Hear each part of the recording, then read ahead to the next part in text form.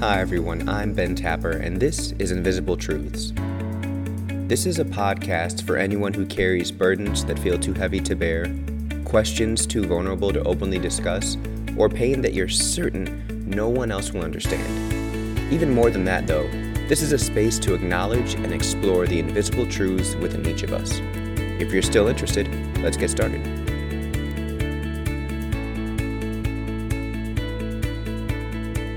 I am here on the Invisible Truths podcast with my coach and friend, Mark Cordone. Mark wears many hats. He was formerly in a punk rock band, from what I can gather. I haven't found the music just yet, but I'm searching. I'm definitely searching. You're roasting me in the first minute of the podcast. It's so on. He's also an expert in the field of positive psychology. He runs a class or co-runs a class that he founded called The Joy Revolution. He has a book out, at least one book out already. He also has his own podcast called Golden Mike Live. And he is a personal coach. He coaches coaches, as well as anyone that wants to develop their business or just is seeking interpersonal coaching. And there's probably much more that he does that he can touch on later. Needless to say, he's a pretty exceptional human being. And I'm excited to have him on Invisible Truths to get his take, especially from a psychologist standpoint of what it means to be radically self-aware. And so, Mark, before we get started, is there anything that you want to add about your background or about kind of what intrigues you most about this topic? No, I was definitely not in a punk rock band, and no one should pick that up. And so I'm just looking forward to co-creating with you today, bro, and seeing where it goes from there. I love the idea of radical self acceptance and awareness. Mm-hmm. And, I like just the term itself is provoking. Yeah. And so I'm looking forward to just opening up and seeing where we go. Perfect. All right. Well, let's jump on in then. And so in learning about your story, Mark, you've talked some about your vocational journey, kind of the different transitions that your vocation and career trajectory has taken you as you have kind of unearthed more about yourself, your motivations, your desires, and passions. And so I'm wondering today, as you reflect on the idea of radical self-awareness, especially as it relates to your vocational journey, how would you say this idea of awakening to your most authentic self and becoming radically self-aware has affected your understanding and your application of vocation? Wow. You're gonna start with a knockout punch. Jumping right in. You know what? I wish I could start this podcast off and drop some kind of profound knowledge and some sort of insight into my evolution. Mm-hmm. Or it feels like both an evolutionary journey and a complete journey of unlearning and getting to the point where radical self-awareness feels almost like I know nothing anymore. I think coming from a certain walk of life, being raised to believe what my parents believed, as there was a time when I was like a super hardcore Catholic. The first thing that I learned, man, when someone taught me how to shoot the middle finger, to shoot the bird, I closed the door, I locked it, and I remember shooting it at the devil. Okay. I was on a mission, son. And so like going from that point to thinking that all my wisdom came from this transference and believing that it came from all my teachers, right? Oh, no, you got to keep that cat in check. It's a dog. Yeah, that was coming from my teachers. And so that there really was a point in my life where I was like, if I need to learn to trust people outside of me because they know myself better than I do. And I'm just this little kid in the world that really has no intuitive self. And so I got to learn. And the way that I'm going to learn is through some pain. And if I can learn to love that pain, then I'm going to learn to love myself. And so in many ways, it was just like this cycle of being like a people pleaser, right? And so that's definitely what um, self-awareness felt like. Self-awareness felt like I didn't know myself and I needed to default to others, whether that be a parent, a teacher, someone in an authority figure, right? I do think that like some of the first things that I wanted to be when I was younger was Michael Jackson, and I didn't understand what that meant, and so I thought that it meant actually going into a band and performing, right? And I realized when I did have the opportunity to perform, it was less about the music aspect of things, and it was more about the reflection that was happening as a songwriter, and it was about the connection that I was making to the audience. And so there would be this like aha moment that someone would have about some crappy song you wrote, and the next thing you know is that they were having an aha moment. And about that's what I loved about my experience. And I took that into education. And I think that when it comes to the idea of vocation, um, vocation feels like this calling that you have from the beginning of time and you need to stay rigid to that. And at the time, my calling was being in higher education and doing multicultural education, doing intercultural education, um, looking at what identity development meant in adolescence. And it completely has been a calling. But I also think that as you develop, your calling gets louder and louder and gets more developed as well. It's kind of like, at first it felt like a small bullseye. And in looking and maybe unlearning some things that I thought I needed to do, I needed to stay in education, I needed to get a PhD, and that's the only way that success would look. Well, the bullseye stayed very small.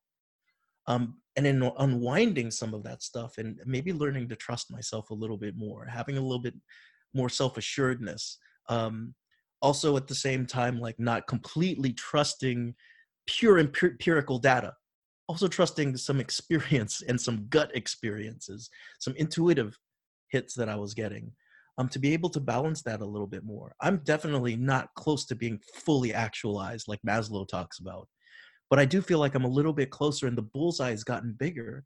And so in many ways, it doesn't feel right for me anymore to be um, uh, talking about positive psychology with maybe 8 students.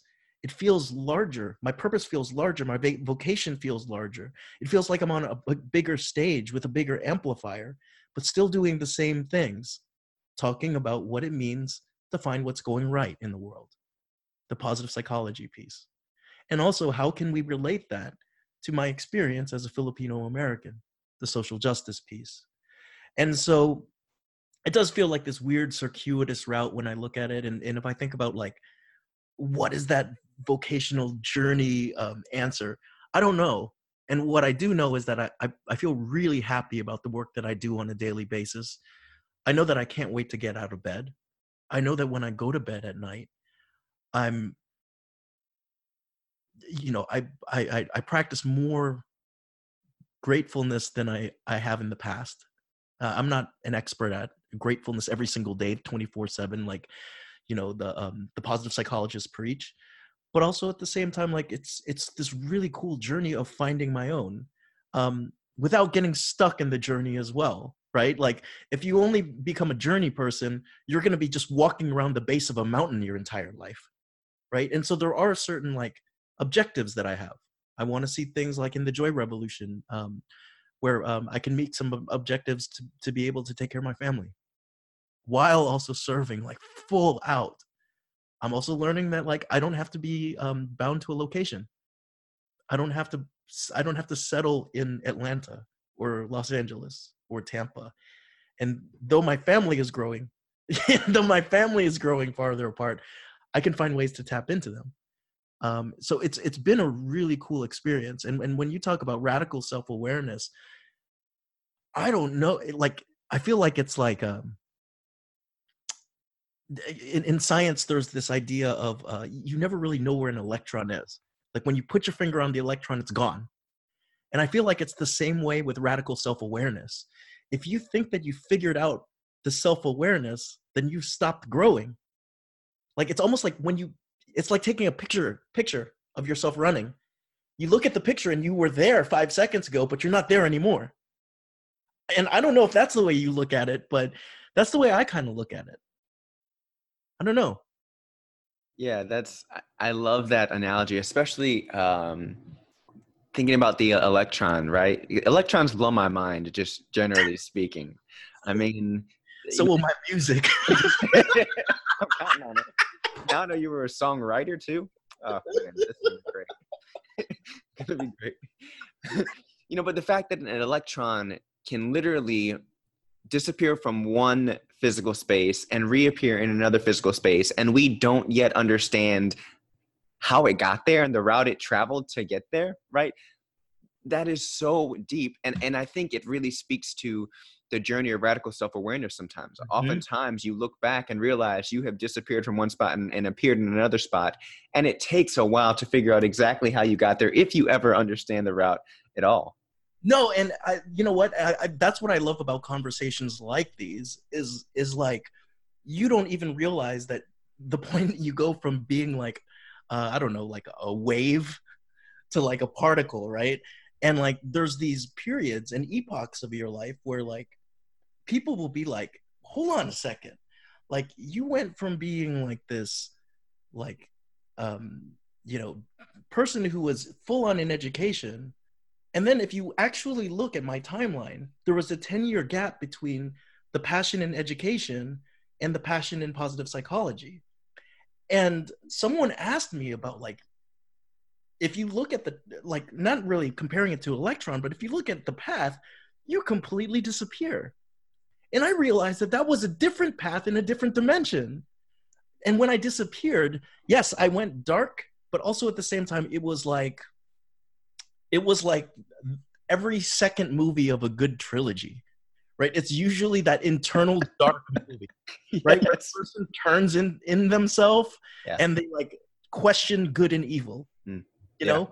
And so there's this time where it was just like, what the heck? What the heck is going on? Like, everything that I thought I was learning about growing up and family and structure is not what I want. And I don't know exactly what I want. And then there's some things that I'm getting scared of in terms of understanding like Catholicism even more. In terms of like, I'm practicing some things that are more for external folks. I'm showing up to look pious. I'm not actually pious. I'm sitting here saying there's no empirical evidence that you existed. Statue on the cross. And I was probably the most angry, even more angry than like when you're a kid and you're picked on and you suddenly realize you have power, right? Even more angry than that stage. But it was like this self-anger, and I can't explain that part. And also it was a part of the journey. And if I tell the story linearly, like a particle, I appear and disappear. And then like good scientists will be like, yo, your timeline is completely off. What does that dark period look like? And I'll go and I'll look at that timeline and I'm like, that in and of itself was a whole like mini series of strange events where I'm sitting at my desk questioning whether empirical data works anymore. I'm saying to myself like, if there is something larger than myself, it's my birthday and everyone is going out and I've got a paper due tomorrow. And like, I demand someone walk with me right now.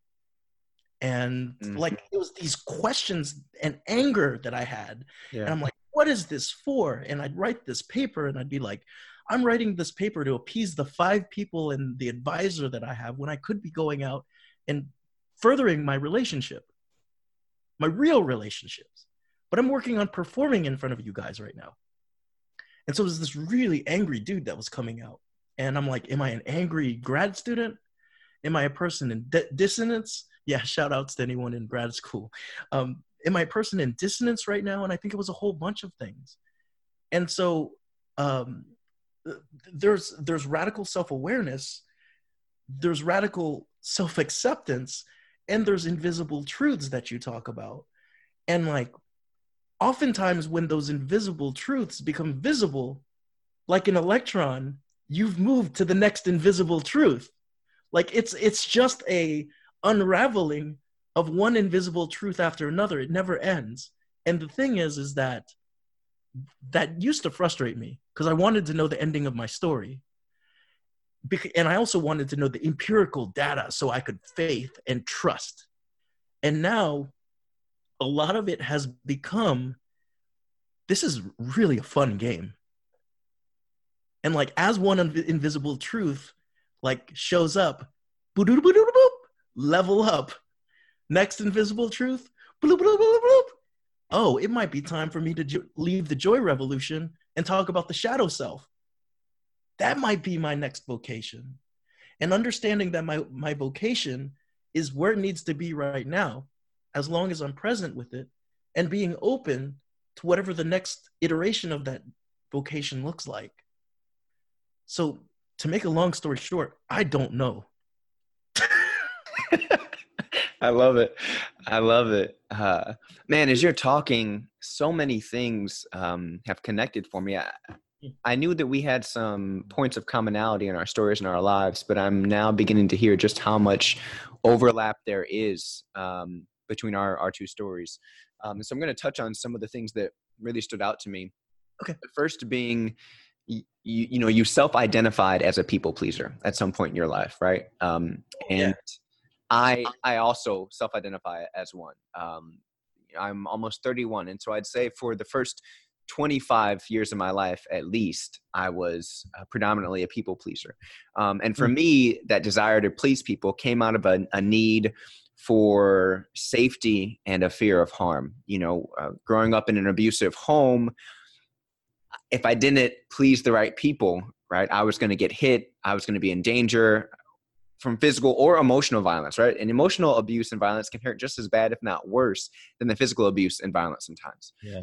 And so even once I was in a safe situation and adopted into a good family, that mode of operating still continued. And it took me another decade and a half to not just break it, but to even name it and see it, let alone begin to deconstruct it.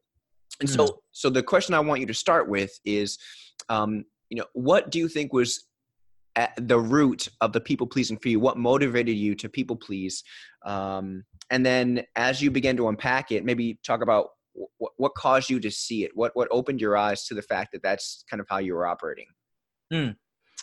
I think, boy, if I put my finger on one thing, it's going to jump to another thing, but I can definitely remember a couple times. I definitely think that really a lack of esteem growing up, and I don't blame anybody on that piece. But you turn on as a middle class Filipino American, you turn on like Sesame Street, and the song "One of These Things Is Not Like the Other" comes up, and you're like, oh, that's a fun game. 3 circles in 1 square. Ha ha! The square doesn't fit in, right?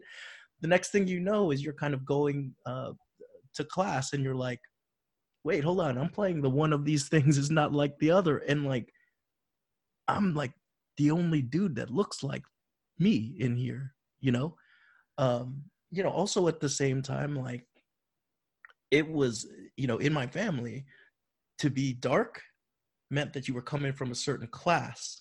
And so stay out of the sun, Mark. Stay out of the sun. Don't get too dark, right? I remember those messages from cousins and aunts and uncles that really had probably grown up with some oppression coming from the Philippines and some colonial mindsets. And I took on that. And I remember one specific class where they were talking about the indigenous people of the Americas. And they were like, what tribe is Cordon from? And I realized that my internal game of one of these things is not like the other is being played by everybody. And I did not want to stand out for any reason growing up. And so I remember that as being sort of the basis for just wanting to please everybody, is rather than standing out, being called out, having to do things against my will. Like, I just remember little things like violin lessons, you know, and I just didn't want to, I want to be Michael Jackson. I didn't want to be a violinist performance monkey. Right. And I just remember having to stand in front of a lot of people and talk about or play for them, you know, and so it became a very people-pleasing type of thing going into college, going into to multicultural work where you're trying to build bridges versus truly looking at what controversy with civility feels like. And that truly is having a voice and being respected. And sometimes, like, I felt this guilt of being like a male and this guilt of having privilege, you know, and watching other folks struggle, heteronormative things, you know, having that guilt and being like, man, I didn't have to struggle like a lot of people. And so who am I to be like trying to stand out right now? And so it was more suppression. And even now, as I tell you, I don't know, right? I think one of the things in terms of invisible truth, radical self-awareness is the levity that I have in my demeanor. Very powerful laugh, but also one where if I'm hiding, I'll use that laugh to distract people and to get out of a precarious conversation. Or I'll get out of a laugh in order to not have conflict with civility. And so I need to make sure that I'm not overusing some of my strengths. So these are some of the invisible truths that I'm just working on in the now with you. I need to make sure that I'm not using those invisible strengths to turn myself into a caricature of myself. You know?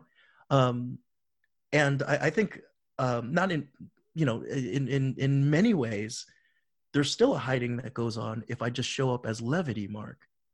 And Mark who doesn't have struggles, or Mark who made it and knows every fucking thing. Don't, man. I don't. And in fact, I'm standing here hopefully not altruistically, but a little bit selfishly looking to learn something from you, Ben, about what I can do with my life and that laugh and making sure I don't hide and how I can deliver my message even stronger in terms of my vocation. So the people pleasing for me hasn't gone away completely. But I do know that when, like, I am trying to recognize when it's coming up. And, you know, I was just doing a podcast the other day about death. And, you know, as your family grows older, it starts becoming something you think about even more. No amount of freaking positive psychology can get you to not think about certain human things, right? And I realized in that conversation, I was laughing more than ever. And it was because I was uncomfortable. I was uncomfortable with the interview. And what I learned then, looking at the snapshot of who I was that the next interview I do, check that laugh. Only when I think it's funny, not when I think it's uncomfortable. And when it's uncomfortable, let me see if I can have that conversation. So it just happens to be that you're the next conversation. Radical self-awareness after a discussion about death. But I think the people pleaser thing is something that I always have to keep in check. It doesn't serve as much now when you're working with people to empower them to look at deep levels of empowerment. You know, and it served at the time when I was a kid trying to protect myself. It doesn't serve now. And so now I get to work on the next level of that, like a video game. Yeah. I love that. And I really appreciate your authenticity. One of the reasons that I enjoy talking about radical self-awareness and sharing my own narratives is because I think there's a liberation that comes when we're willing to be authentic, right? When we're willing to name not only our stories, but specific fears, specific pains, specific things we're dealing with in the moment. So much of our culture is fabricated. You know, we see advertisements that tell us to buy this product and we'll be sexier, we'll have a happier life, we'll make more money, right? We rarely get to Revolution? Or my book? Yes. Sure. Coaching with Mark Cordone. They will all make you sexier, happier, and give you more money. But when That's an authentic laugh. when we make space to get to the root and to name our heart's burdens, our heart's desires, and our invisible truths, I think that's contagious, right? That space is contagious and liberating. And so I appreciate you, you making and holding that space here. And so as I have gone through my journey of naming my desire to people please, and then understanding how to use it, right? Because it doesn't ever go away, right? I'm always going to want to be loved and accepted and safe, right? As I should be. Like that. If you don't want those things, then there are deeper issues that you probably need to unpack with somebody, right? Yeah, you gotta probably talk to somebody else, right? But so then I know those base desires are always going to be there, right? And I also know that because I was so heavy into people pleasing as a child, I learned how to read people exceptionally well, right? Because if you're going to please someone, you have to know what they want. And so now that I think about, okay, how do I use these skills that I have from this desire to people please, I'm able to not only understand people's needs, but kind of begin to see maybe what they're hiding, and then ask myself what I'm hiding, right? And is there some way that I can be a little more vulnerable to allow them space to be vulnerable as well? Or do I have something that I can offer them that might put them at ease and help them open up? And so I'm wondering how you are using the skills that you acquired through people pleasing in your daily life, either in your vocation, in your relationships, love life, family. How do you use that skill of reading people now that you're tapping into kind of more your personal power as well? How does it come out day to day? I think it depends. My ego is super fragile. So, like if I'm in a people pleasing mode and someone is not receptive to it, then I'm hurt, and then all of a sudden a different Mark will show up, and one that I need to make sure that my emotional capacity can understand the disappointment of rejection, right? It still hurts to be rejected, right? And even after all these years, it'll feel like a child. I'll feel like a child at times. But also at the same time, I think one of the biggest things in coming forward is, you're right. People pleasers get a good read on people. And if taken to a weird direction, and I've done this, you can turn into a manipulator and not even know that you're manipulating somebody.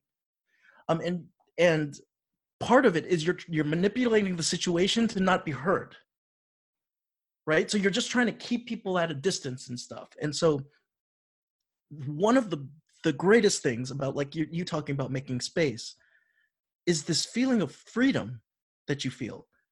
Freedom is contagious. It is absolutely contagious. It's light. It's not heavy.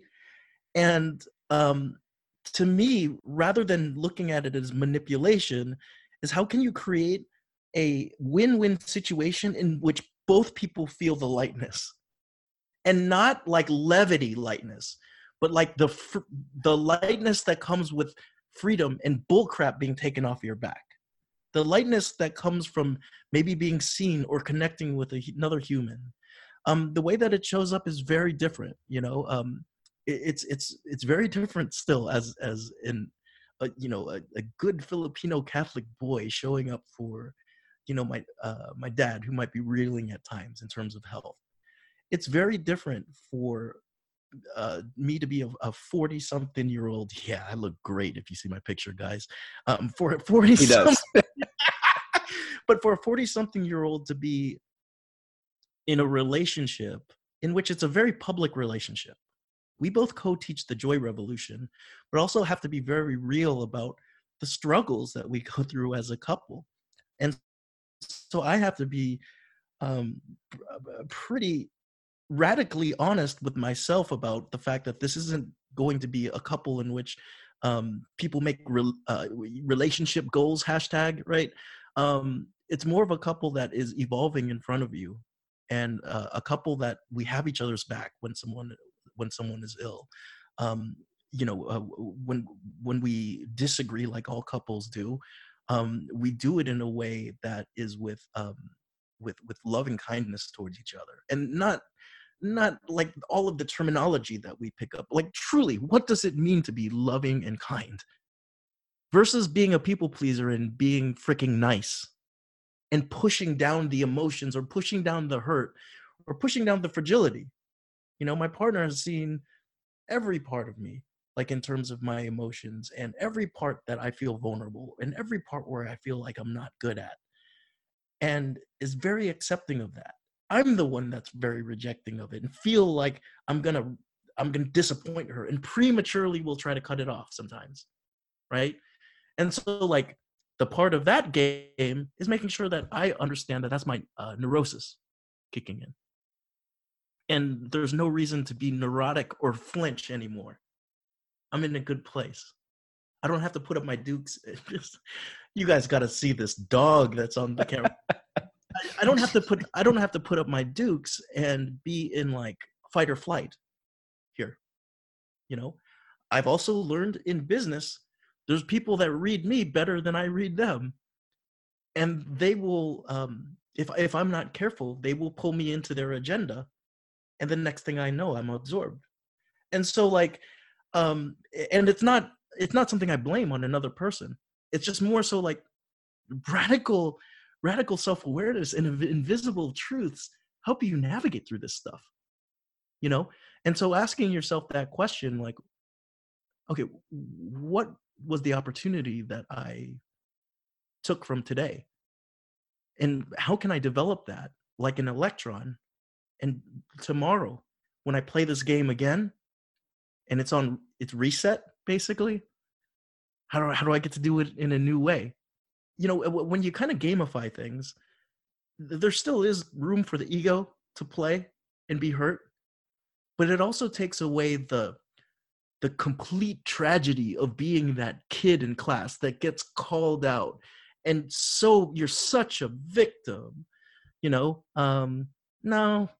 my soul chose this body to play this game, and at the end of the day, it will return and we'll have the ultimate wisdom. And that's what I feel like I'm coming into with some invisible truths. This was part 1 of my interview with Mark Cordone on the Invisible Truths podcast. To learn more about Mark, visit www.markcordone.com. I'll post his information on the Invisible Truths Facebook page, so go there to learn more about his coaching practice, the Joy Revolution, or you may even find a tidbit of his old punk rock music there. You just never know. It'll be a surprise. Part 2 of this interview will air next Monday. Yes, there is more dopeness to come. And in my opinion, somehow the second half of this interview is chocked full of even more goodness than the first half. So I hope you're looking forward to it as much as I am. As always, feel free to subscribe and leave us a review so that way I know how to improve upon this podcast. I want to leave you with a little homework this week. Mark and I both shared about our own experiences with people pleasing and how that has affected our lives. So I want you to think about an invisible or uncomfortable truth about yourself. Something that you know or are aware of in the back of your mind but don't often speak out loud. Whatever that is, name it for yourself however you want to. Then as you move throughout this week, be aware of the times that it comes up. And when I say be aware, I mean, yes, please make a mental note, but also document it. Maybe compose a text message or email to yourself, write it in the note app of your phone, or journal about it. Whatever you need to do to document when and where it came up. And once you get to the end of the week, Saturday or Sunday, just look back at the moments that trait or characteristic came up throughout the week and see what you can learn from those moments. What did they have in common? What didn't they have in common? What were the situations? Was it a certain time of day or with certain people? Just be curious, approach it like an outside observer, and see what those moments teach you about yourself, about your rhythms, and about your relationships. And if you are feeling extra ambitious this week, share your observations with one person you trust and ask them to do the same. I look forward to connecting with y'all next week. This has been episode 5 of the Invisible Truths podcast. I'm Ben Tapper.